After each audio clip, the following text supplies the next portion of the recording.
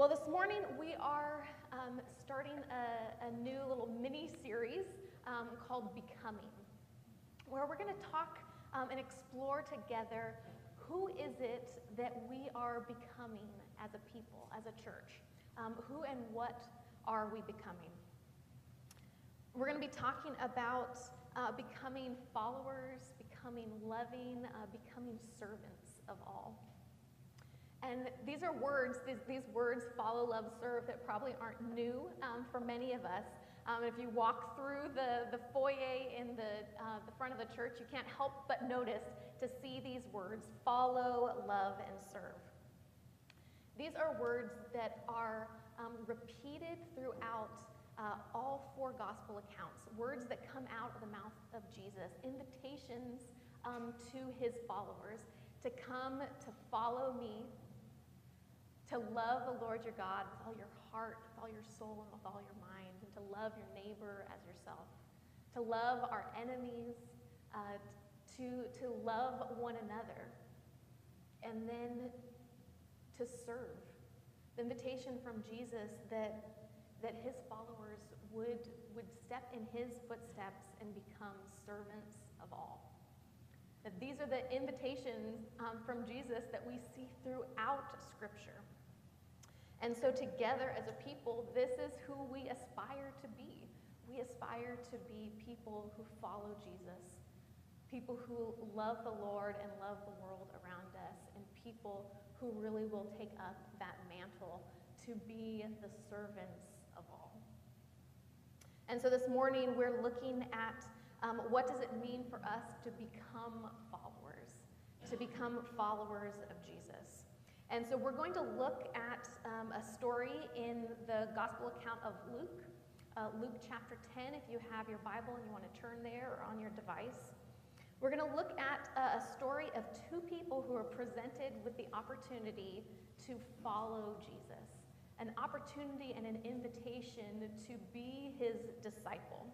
And we're going to see what they did, what these two people did with this opportunity to follow him.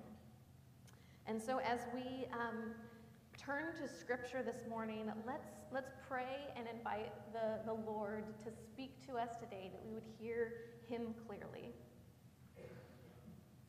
God, we love you, and we are so thankful for your presence with us and your presence within us.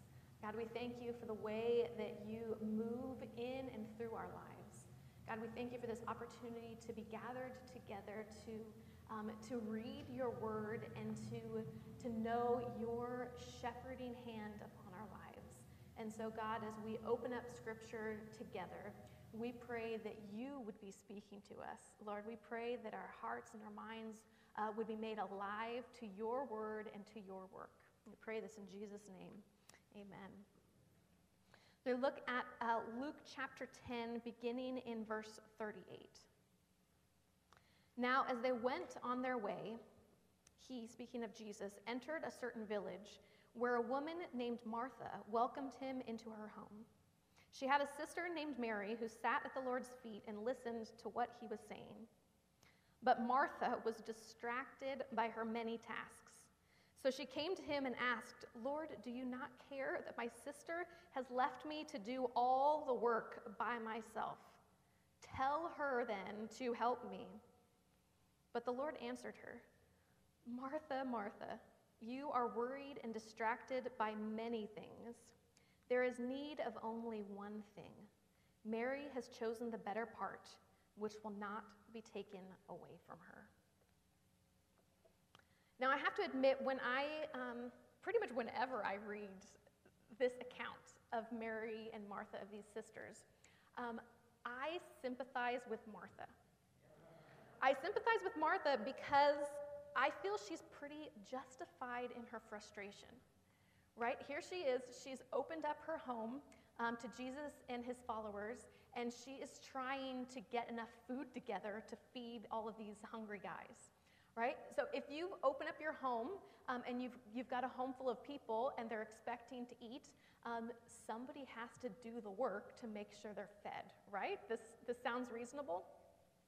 Now, I come from a pretty large family. There's 12 kids in my family, and so when it came to mealtime, it was pretty much this scenario, like 3 times a day, 7 days a week, 365 days out of the year.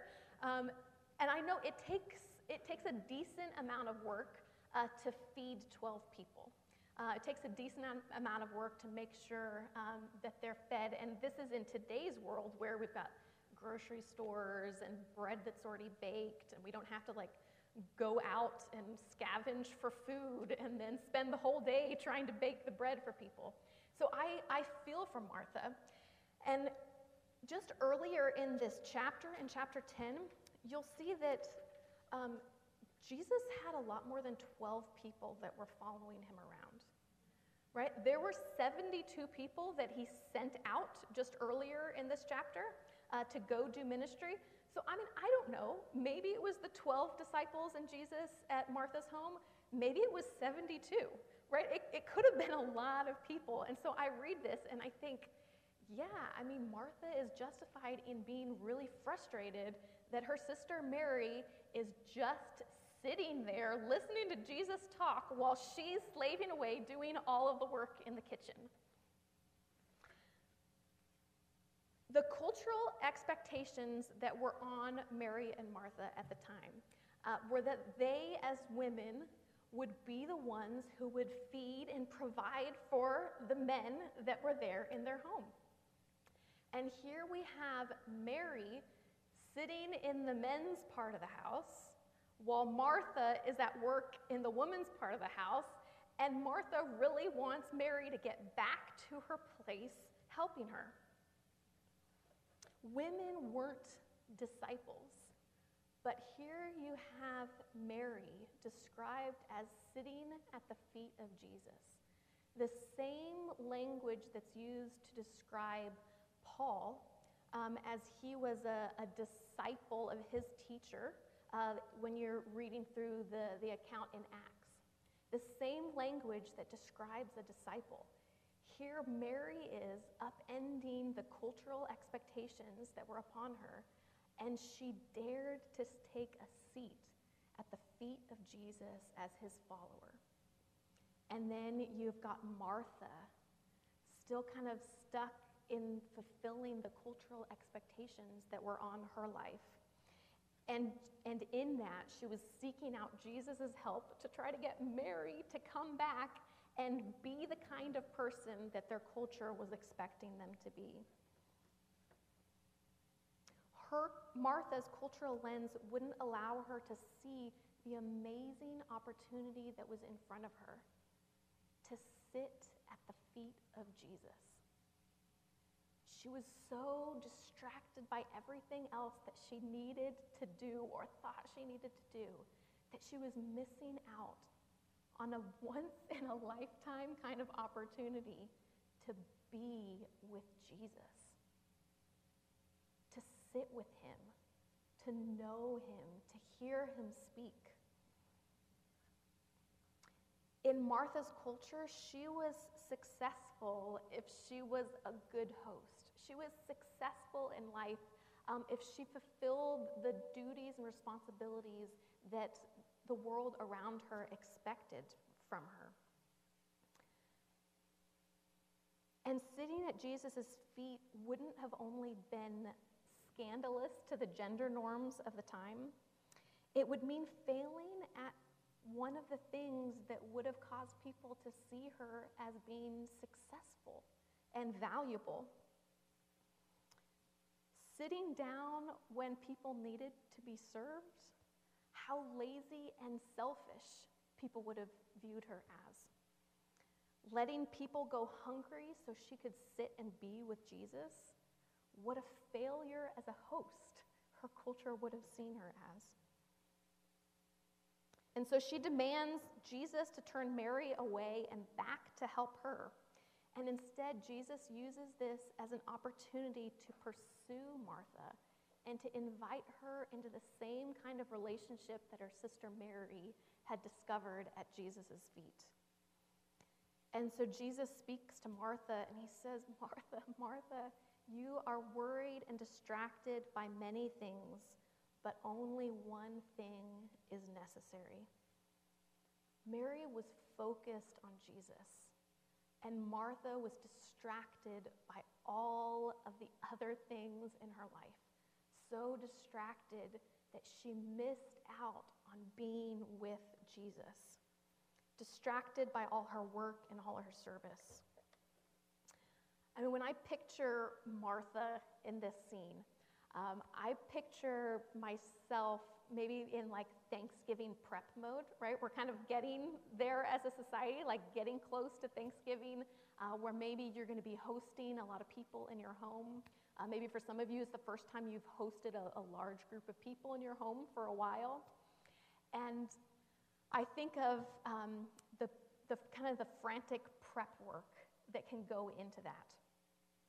And when the meal is actually being served, here we are sitting around a table with our family and friends and loved ones, and we go around, and as we're looking into their eyes, we're thinking, these are the real gifts, right? These people around me, my family and friends, these are the people that I'm so thankful for and makes life worth living. But the reality is that just a couple hours earlier, these same people that we're so thankful and grateful for, we're yelling at them like, come on, people, why am I the only one working? Why am I the only one cleaning up this house and I didn't even make any of the mess, right? Maybe that's only me who does this to my family, right? Like I'm yelling and shouting at them, everyone, come on, get your acts together. And then we're sitting down to this nice, lovely meal. And I'm so thankful for all these amazing people that I was just yelling at. Martha is so distracted by everything she's got to do that she's missing out on the gift that is in front of her. She was worried and distracted by her service. But the reality is that service can be an act of worship, right? Feeding Jesus, offering him the food, the fruit of your labor. I mean, how much more worshipful could you get, right? The idea of being able to serve Jesus Christ. But the reality is that Martha's work and her effort was not worship because she was so distracted, she couldn't actually see the one that she had the opportunity to serve. Thomas Merton writes, unnatural, frantic, anxious work done under pressure of greed or fear or any other inordinate passion, cannot, properly speaking, be dedicated to God because God never wills such work directly.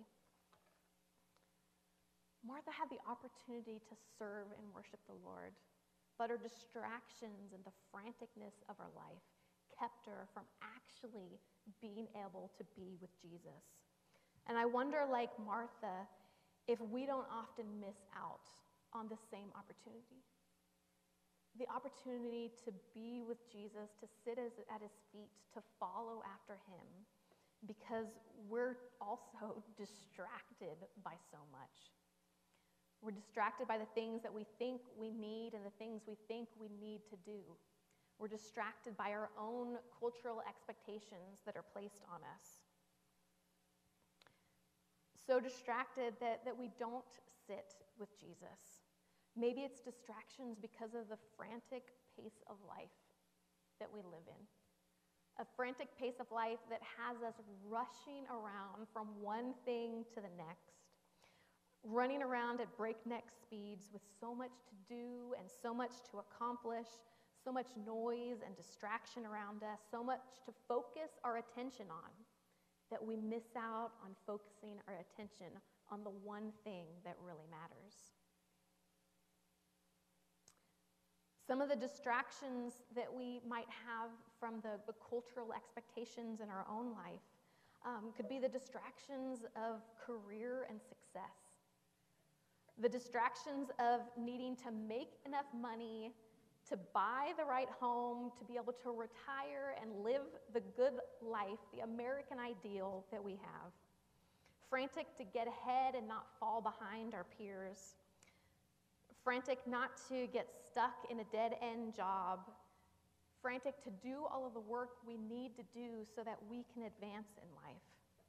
And it's not just career or financial success that we're running after so frantically. Oftentimes it's a sense of personal fulfillment that we're running after. And also for our families. We want our families to succeed and our children to succeed. And so we run around frantically trying to give our kids every opportunity we didn't have when we were young. Making sure they have every opportunity to thrive and grow. And so we overschedule not only our own lives, but the lives of our family and our kids. Making sure that they have all the right tutoring and music lessons and sports opportunities. Making sure that they're exposed to the world and culture. Making sure that they have, as they get older, internships and all of the fun experiences to make their life good. Amazing vacations.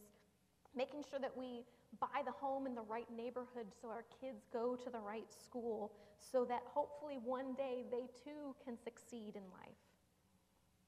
And so we keep our family going because of this all-consuming need to succeed and desire that we live the best life that we can.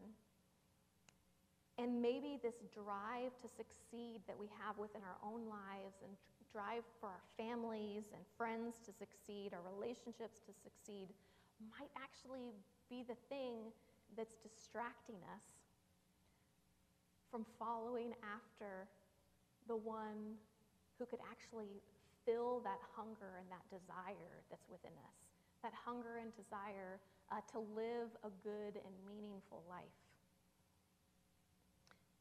Often we're distracted by this idea of what our legacy in the world is going to be. Distracted by this sense that we need to leave our mark on the world. What are people going to remember us for? Have we built something of worth? Have we left something of value for the people around us? We can be distracted by the future. Too distracted by worry and fear and preparation for tomorrow that we miss out on all Jesus has for us today. I think of the movie Greatest Showman, right, about P.T. Barnum. And if you guys have seen this, you remember that really haunting song, Never Enough? Right, and as this woman, this character Jenny Lind is singing this song, it's this picture of two people, of Jenny and P.T. Barnum, who have this drive to succeed, this drive to make something of their life. And as she's singing this song, especially the second time through, she's singing that she realizes it's never enough. That her hands could hold the world and it would still never be enough. And I think that's the reality for the world around us and often for us, even as followers of Jesus Christ, that we feel that we've got to hold everything, we've got to gain everything. But we still are left with this aching emptiness because, like Martha, we've missed out on the one thing that's really necessary.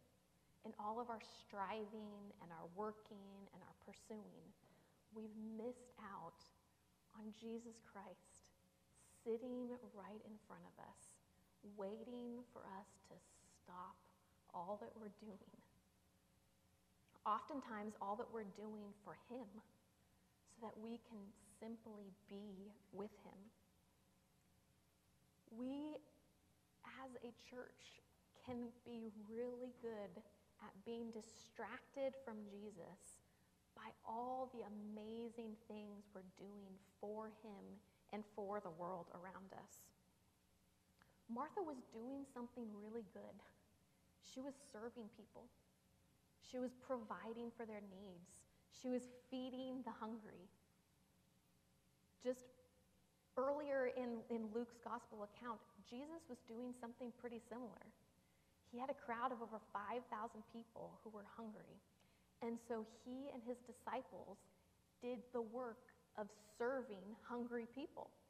And so it's not that Jesus is against serving, right? As we said at the beginning of this message, Jesus' call to his followers is to serve, to follow in his footsteps and serve. And so Jesus isn't dismissing Martha because she's doing good things. No, instead, Jesus is shifting Martha's focus off of the work and on to him. Because it's only when our eyes are on Jesus, it's only as we actually live in a loving union, a loving relationship with Jesus, that any of the work that we do is going to actually be fruitful and worthwhile.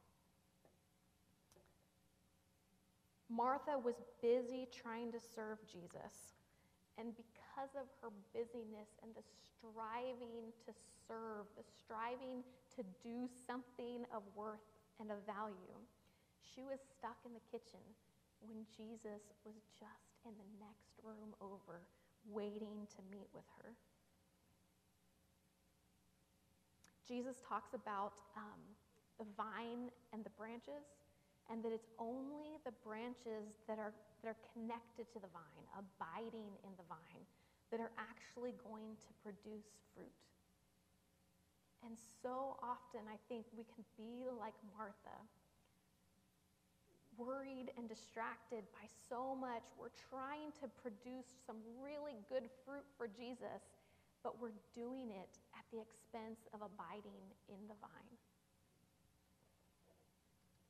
Bethany Huang, in her book, Deepening the Soul for Justice, writes, "When we seek justice without first and throughout seeking the God of justice, we risk passion without roots. And passion without roots cannot be sustained. Burnout is inevitable." And this is true, I think, of so many good things in life. We can seek and pursue after revival in the world around us, but if we're not first and throughout seeking the God of revival, we're going to burn out, and there's not going to be any good and lasting fruit. We can be working and trying and pursuing after so many good things in the world around us, but if we're not first, foremost, and throughout pursuing the God who is the giver of all of those good gifts that we seek, if we're not first and foremost pursuing God, the King whose kingdom is going to bring about all of these good things that we long for in the world, we're going to miss out on the one thing that's actually necessary.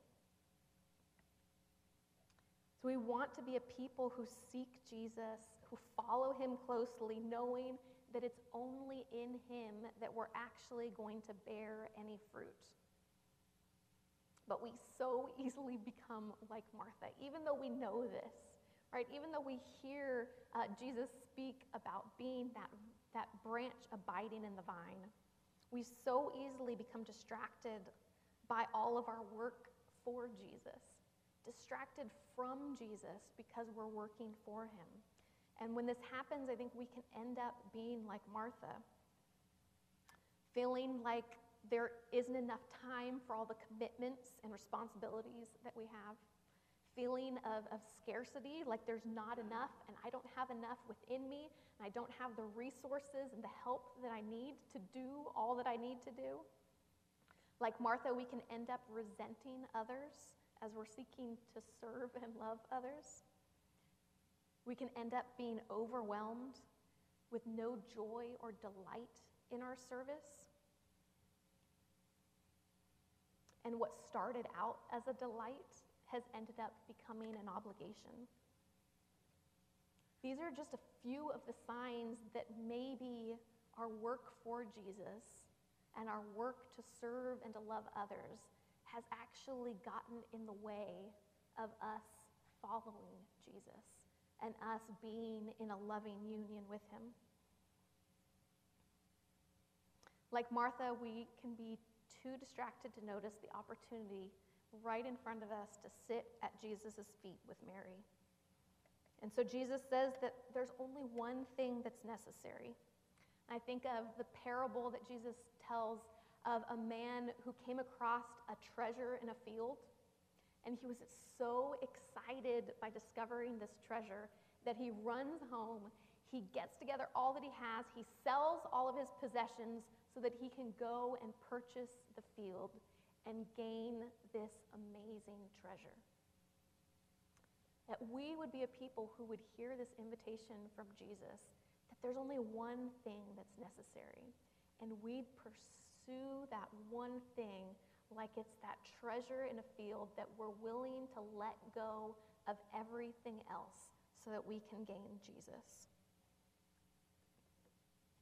Jesus said to seek first his kingdom and his righteousness, and all the other things that God himself knows that we need in our lives will be added. But first, we have to seek that one thing that's necessary, Jesus Christ and his kingdom. And I hope that, like Mary, we discover that he really is worth it. He really is worth it to sit and to simply be with him, to hear his loving words spoken over us would be worth everything that we let go of so that we can pursue him wholeheartedly and single-mindedly.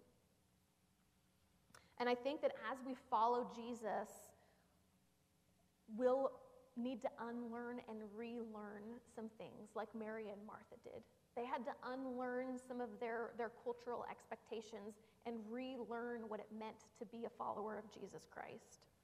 And so as we follow after Jesus, I think we're going to need to learn different priorities and goals for our lives. That we wouldn't just blindly follow along with what the culture around us says makes for a successful and a good life, but instead we would allow Jesus to reshape what the purpose of our lives is. That we would learn and relearn a different definition of success. We'd learn a different pace of life, a pace of life that isn't frantic, running around trying to do and be everything, but instead we would learn this pace of life that would be walking at the pace of God, that our life would be lived at the speed of God. And when you look throughout Scripture, you see that God isn't often in a hurry to get his work done, that he seems to have a different sense of timing than the rest of us do. And God's okay at accommodating himself to work at a slow pace so that we can stay in step with him.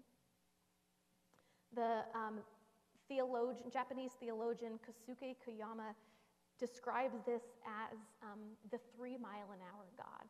God walking at the same pace that humanity can walk. That he's accommodating himself to slow down to work at our pace. But I think ironically what a lot of us end up doing is we try to outrun him.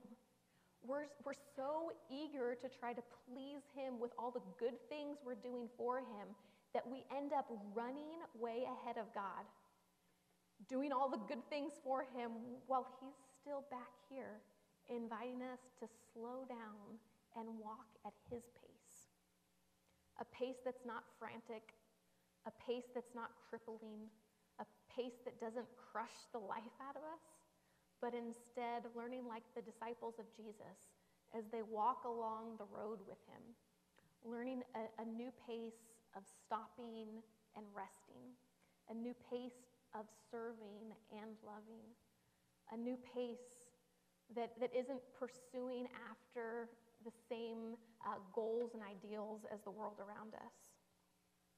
And I think that as we learn this new pace of life and this new rhythm of rest and work, that it's going to lead to some different fruit in our lives. Fruit like love and joy, peace and patience, kindness, goodness, faithfulness, gentleness, self-control. It's going to lead to some new fruit of loving the world around us, some new fruit of serving out of the overflow and not serving out of obligation. Fruit that's lasting and doesn't fade away. But also a fruit whose measure isn't always easily noticed here and now. A fruit that the world around us might not be able to see, and we might not be able to see in our own lifetime. But a fruit nonetheless that will last. Jesus said that unless a grain of wheat falls to the earth and dies, it remains alone. But if it dies, it bears much fruit. And I think that's part of the upside down way of following Jesus, is that while it might not look to the world around us like our lives are fruitful and successful, that it might look like we're dying, but in reality, it's that laying down of our lives that produces the real and lasting fruit. And so should we, as a people, as Faith Community Church, should we be a people who are contemplative, or should we be a people of action? Should we be a people who rest in Jesus, or a people who work and do for Jesus? Should we be a people who are deeply formed by Jesus, or a people who are living missionally for him? Should we be a people of devotion and worship, or a people of action and evangelism and good works? Should we be a people who are formed to look more like Jesus, or be a people who are helping others be formed to look like him? Should we learn and grow, or should we go and do? And I agree with you. My answer would be yes. My answer would be yes. We should be a people of all of these things. The problem is that, like Martha, we're going to miss out on the most important part of this equation if we're so focused on the action that we miss out on Jesus. But if instead we hear Jesus' invitation, this invitation to come and be with him, this invitation to see what's really necessary, then like Jesus' followers, I think the natural outflow is going to be that as we walk with Jesus, he is going to be teaching us his rhythm of work and rest, his rhythm of worship and action. That as we walk along the road with him, we will see the opportunities before us to be a people who follow him in laying down our lives on behalf of others.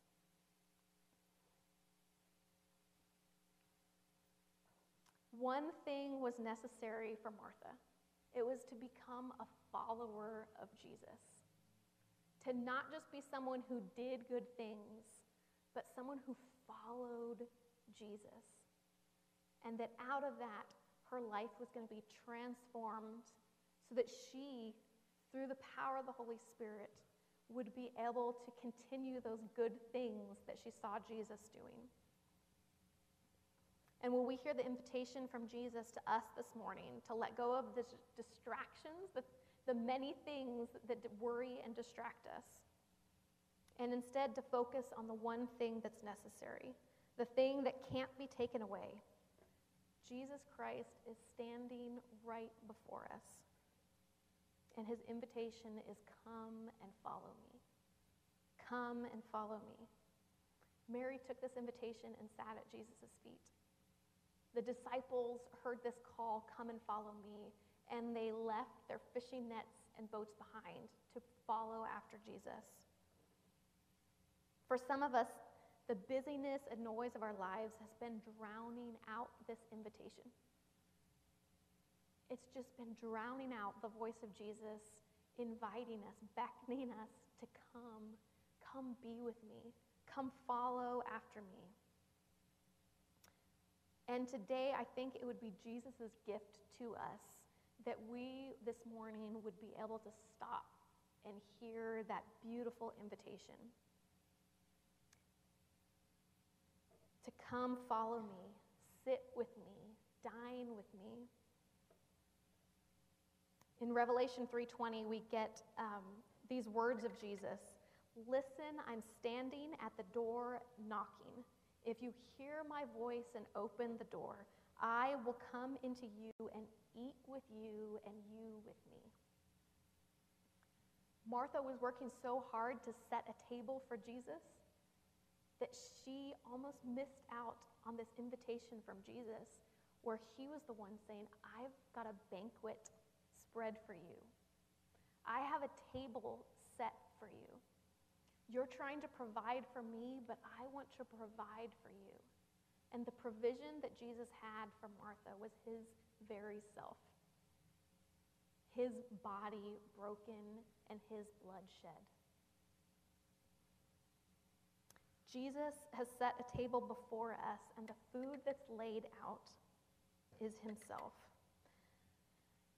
So as you came in this morning, you should have received the communion elements. If you missed it somehow, if you want to raise your hand, maybe some of our greeters could hand some extra elements out to you.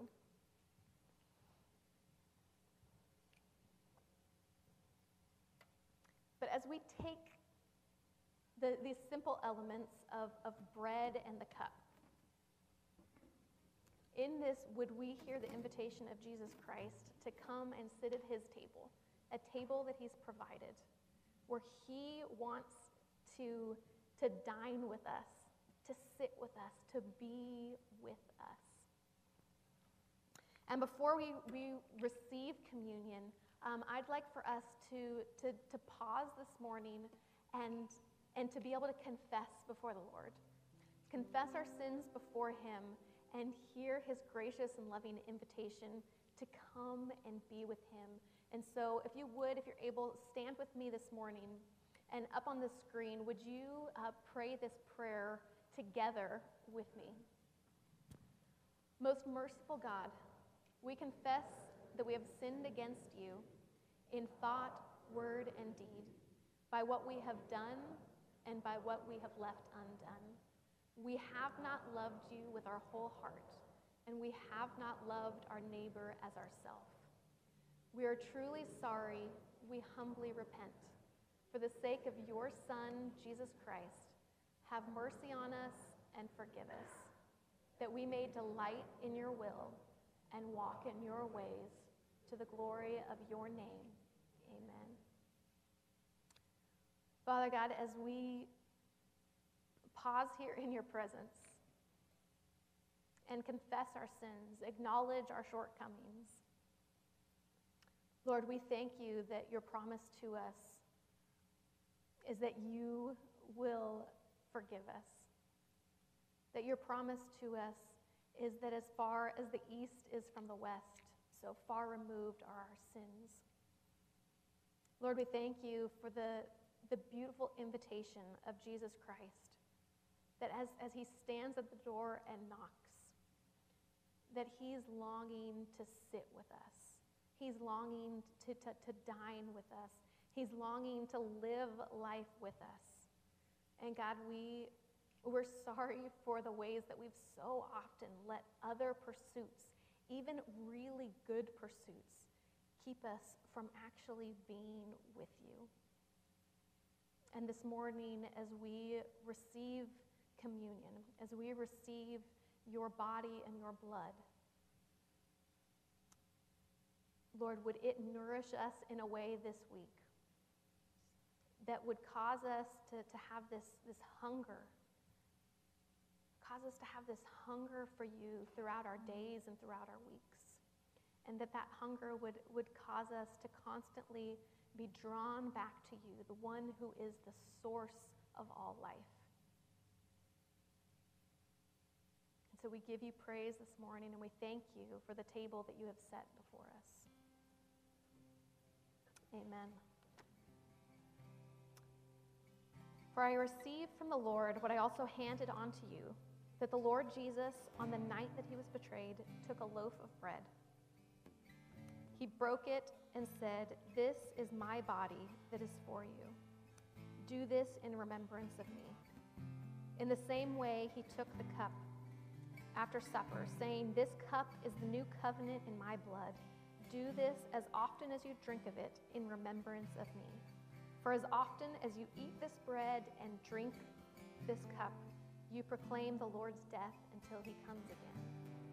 And so this morning, church, as you take this bread And as we eat this together, would we know the very presence of Jesus Christ with us, inviting us to come and dine with him. So church, this is the body of Jesus broken for you.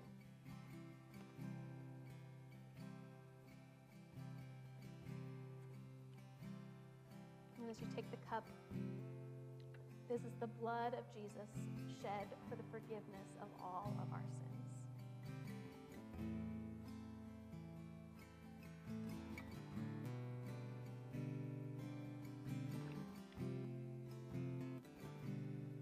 Jesus Christ, as you have given all of yourself to us, our response to you this morning is to lay all that we are at your feet,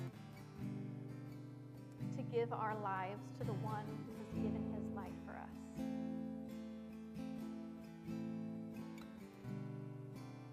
Lord, cause us to have a hunger and a desire, a passion to know you, passion to experience you. Would we be a people who truly do abide in the vine, and that out of that, Lord, that as a community we would see such fruitfulness, fruit that would be nourishing to the world around us, that our lives lived out of the abundance and overflow of our relationship with you would be something that would cause the world around us to see your goodness and to come experience